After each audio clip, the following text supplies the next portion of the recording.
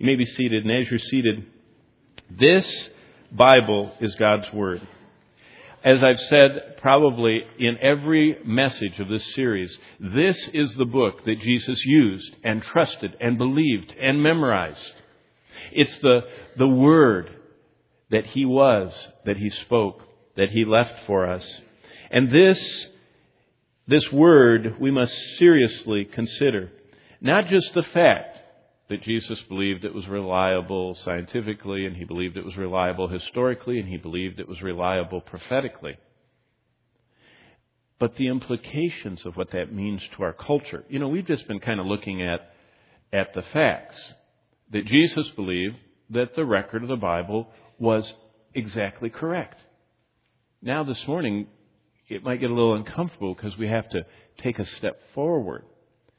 So Jesus believed that the history of the Bible is true. Does that mean anything about today? So Jesus believed that the account of the origin of the universe was exactly true as it's written in the Bible. What does that mean about 2009? Our culture, our world, our education system, etc., etc. That's what we have to look at. So starting back in the book of Matthew, I would like to take you to Matthew 19. And I want to, first of all, talk with you about the implications of Christ's view of the scientific record. Remember, scio, science comes from the Latin word scio, and it means to know. And so science is the study of the world around us, what we know from the study of the world around us, the observations that have been made, and what we can deduce from those observations and verify. So, in Matthew, we look at a time when Jesus was asked to explain God's standards on marriage. So where does He go? He goes back to Genesis. He goes back to creation. He goes back to the beginning, as He called it. So I want you this morning to consider the implications of Christ's convictions, because He had a high view of Scripture. Because Jesus had actually the highest view that you can have of Scripture, because He says, I am the Word. I am the Word of God. He said, I breathed out through the prophets. It's the Spirit of Christ breathing out through them. Because of that, as we open to Matthew 19 and starting in verse 4, we look at the implications of Christ's convictions that the Bible contained trustworthy, reliable science. In Matthew 19, when Jesus described the beginning, He talks about the very first humans who are named in that passage in Genesis. And we'll see Him quoting that passage that describes those first two human beings as Adam and Eve. In fact, Jesus actually, in His question, He doesn't just give a synopsis. He quotes from Genesis chapter 2 and chapter 5. And He actually says, I believe this so much that I'm going to give you the words that are written down. And I believe this. And I affirm this. And so, He says everything starts with the creation account. So, Matthew 19, verse 4. He answered and He said to them, have you not read that He who made them at the beginning made them male and female? That's a quote of Genesis 1:27 and 5:2. Now look at verse 5 of Matthew 19. And He said, and here's another quotation, for this reason a man shall leave his father and mother and shall be joined to his wife, and the two shall become one flesh. Quoting Genesis 2:24. So Jesus, now for those of you that are into all this, Jesus quotes from the Genesis 1 account, the Genesis 2 account, and He says they're both true, and then He quotes from Genesis 5. So He says this whole unit from 1 through 5, I verify. I kind of put my stamp, my seal on it, that it's true, it's accurate. Now, what was happening? Well, if you read the whole passage in Matthew 19, Jesus was confronted with skeptics, and they had questions designed to trap and trip up Jesus. So what did He do? Jesus affirmed Genesis chapters 1 through 5. He said this is a true scientific record of origins. These are the chapters that contain the creation account. And since Jesus also, after this section I just read to you, starting in verse 7, also affirmed the Moses chapters.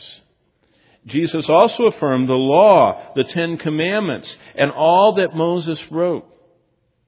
And in that, remember we already looked at the Ten Commandments, and the commandment about the Sabbath day says this, and I quote, for as the Lord created the heavens and the earth in 6 days and rested the seventh, so you Israelite Jews living in your tents with all your animals, should work 6 days and rest the seventh.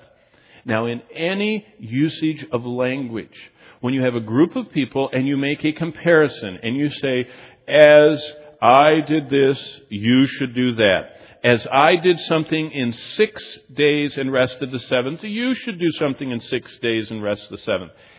Just the laws of communication when you're talking about 600,000 families listening to this would be that God told them that the 6 days they work in their work week and rest the Sabbath is the same schedule He used to make the whole universe. I mean, that's the simplest and the most proper understanding of Exodus 20, which is a statement of the creation account. So, Jesus affirmed the literal 6-day nature of the creation account. Now, we've already gone through this. I'm not going to belabor it. But that means that salvation from Adam's sin that has affected all humans, that Adam's sin plunged the entire universe under the decaying power of sin. So you can't understand the universe and what's going on out there and what is being observed if you don't understand why everything is winding down to this ultimate, what they call heat death. Everything is winding down. And it's all decaying and coming down to cooling down, slowing down, and going to an end. The whole universe. It's just, I mean, they even talk about, when our sun is going to finally just shrink down and become a little nothing. And it will stop radiating out heat and light. And that concept is not understood unless we understand what it says in Romans 5 through 8. Jesus said that because of Adam's sin, the whole universe is groaning and decaying. Jesus believed and affirmed that. Okay, so that's just the facts. We stopped there last time, a few weeks ago. What are the implications of Christ's view of science? Jesus believed in a literal 6-day creation account. That God made everything from nothing, that He formed it, that He unfurled it and rolled out this universe, and He set it in motion. It was perfect. And because of the sin of the first man, death passed and creation groans under the bondage of that sin. What are the implications of that? Well, all museums, all textbooks, all teachers, and every school that proclaims as science something different from God's Word, Jesus would say, they're wrong. Did you catch that? All museums, every textbook, every teacher, and any school that would proclaim as science something different from the observations God recorded and defined for us are wrong. That means any science that contradicts the truth that God created the universe perfectly and that the sin of the first human plunged all of humanity and the universe into a vortex of destruction is also denying God the Creator.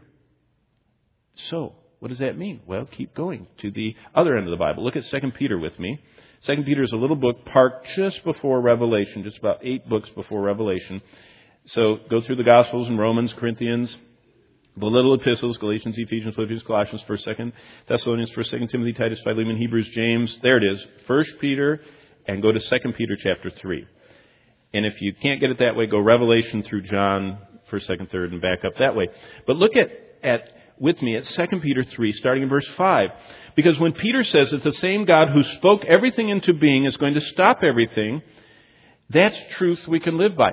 See, we have the historic record from the beginning to the ending. We have it. You're holding it this morning. If you have a copy of the Bible, if you don't have a copy, there's one in the racks in front of you.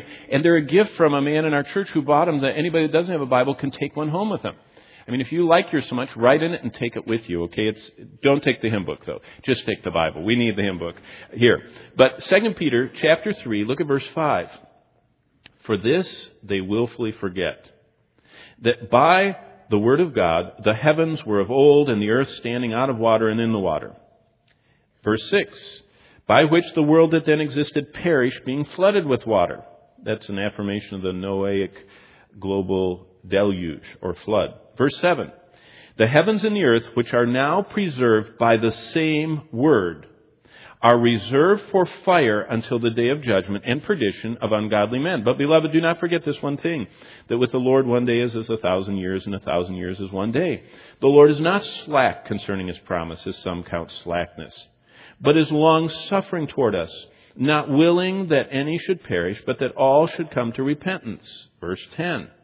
But the day of the Lord will come as a thief in the night, in which the heavens will pass away with a great noise. The elements will melt with a fervent heat. Both the earth and the works that are in it will be burned up. Therefore, since all these things will be dissolved, what manner of persons ought you to be in all holy conduct and godliness? Do you see the implications? The implications is the Bible is based on a certain operating system.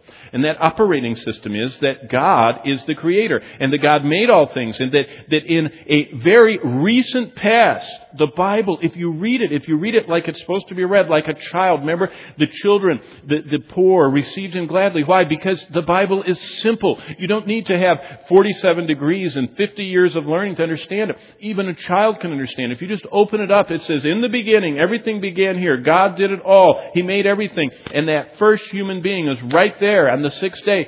The sixth day, right there at the beginning. The sixth day of the age of the universe. Wow. And that is recent.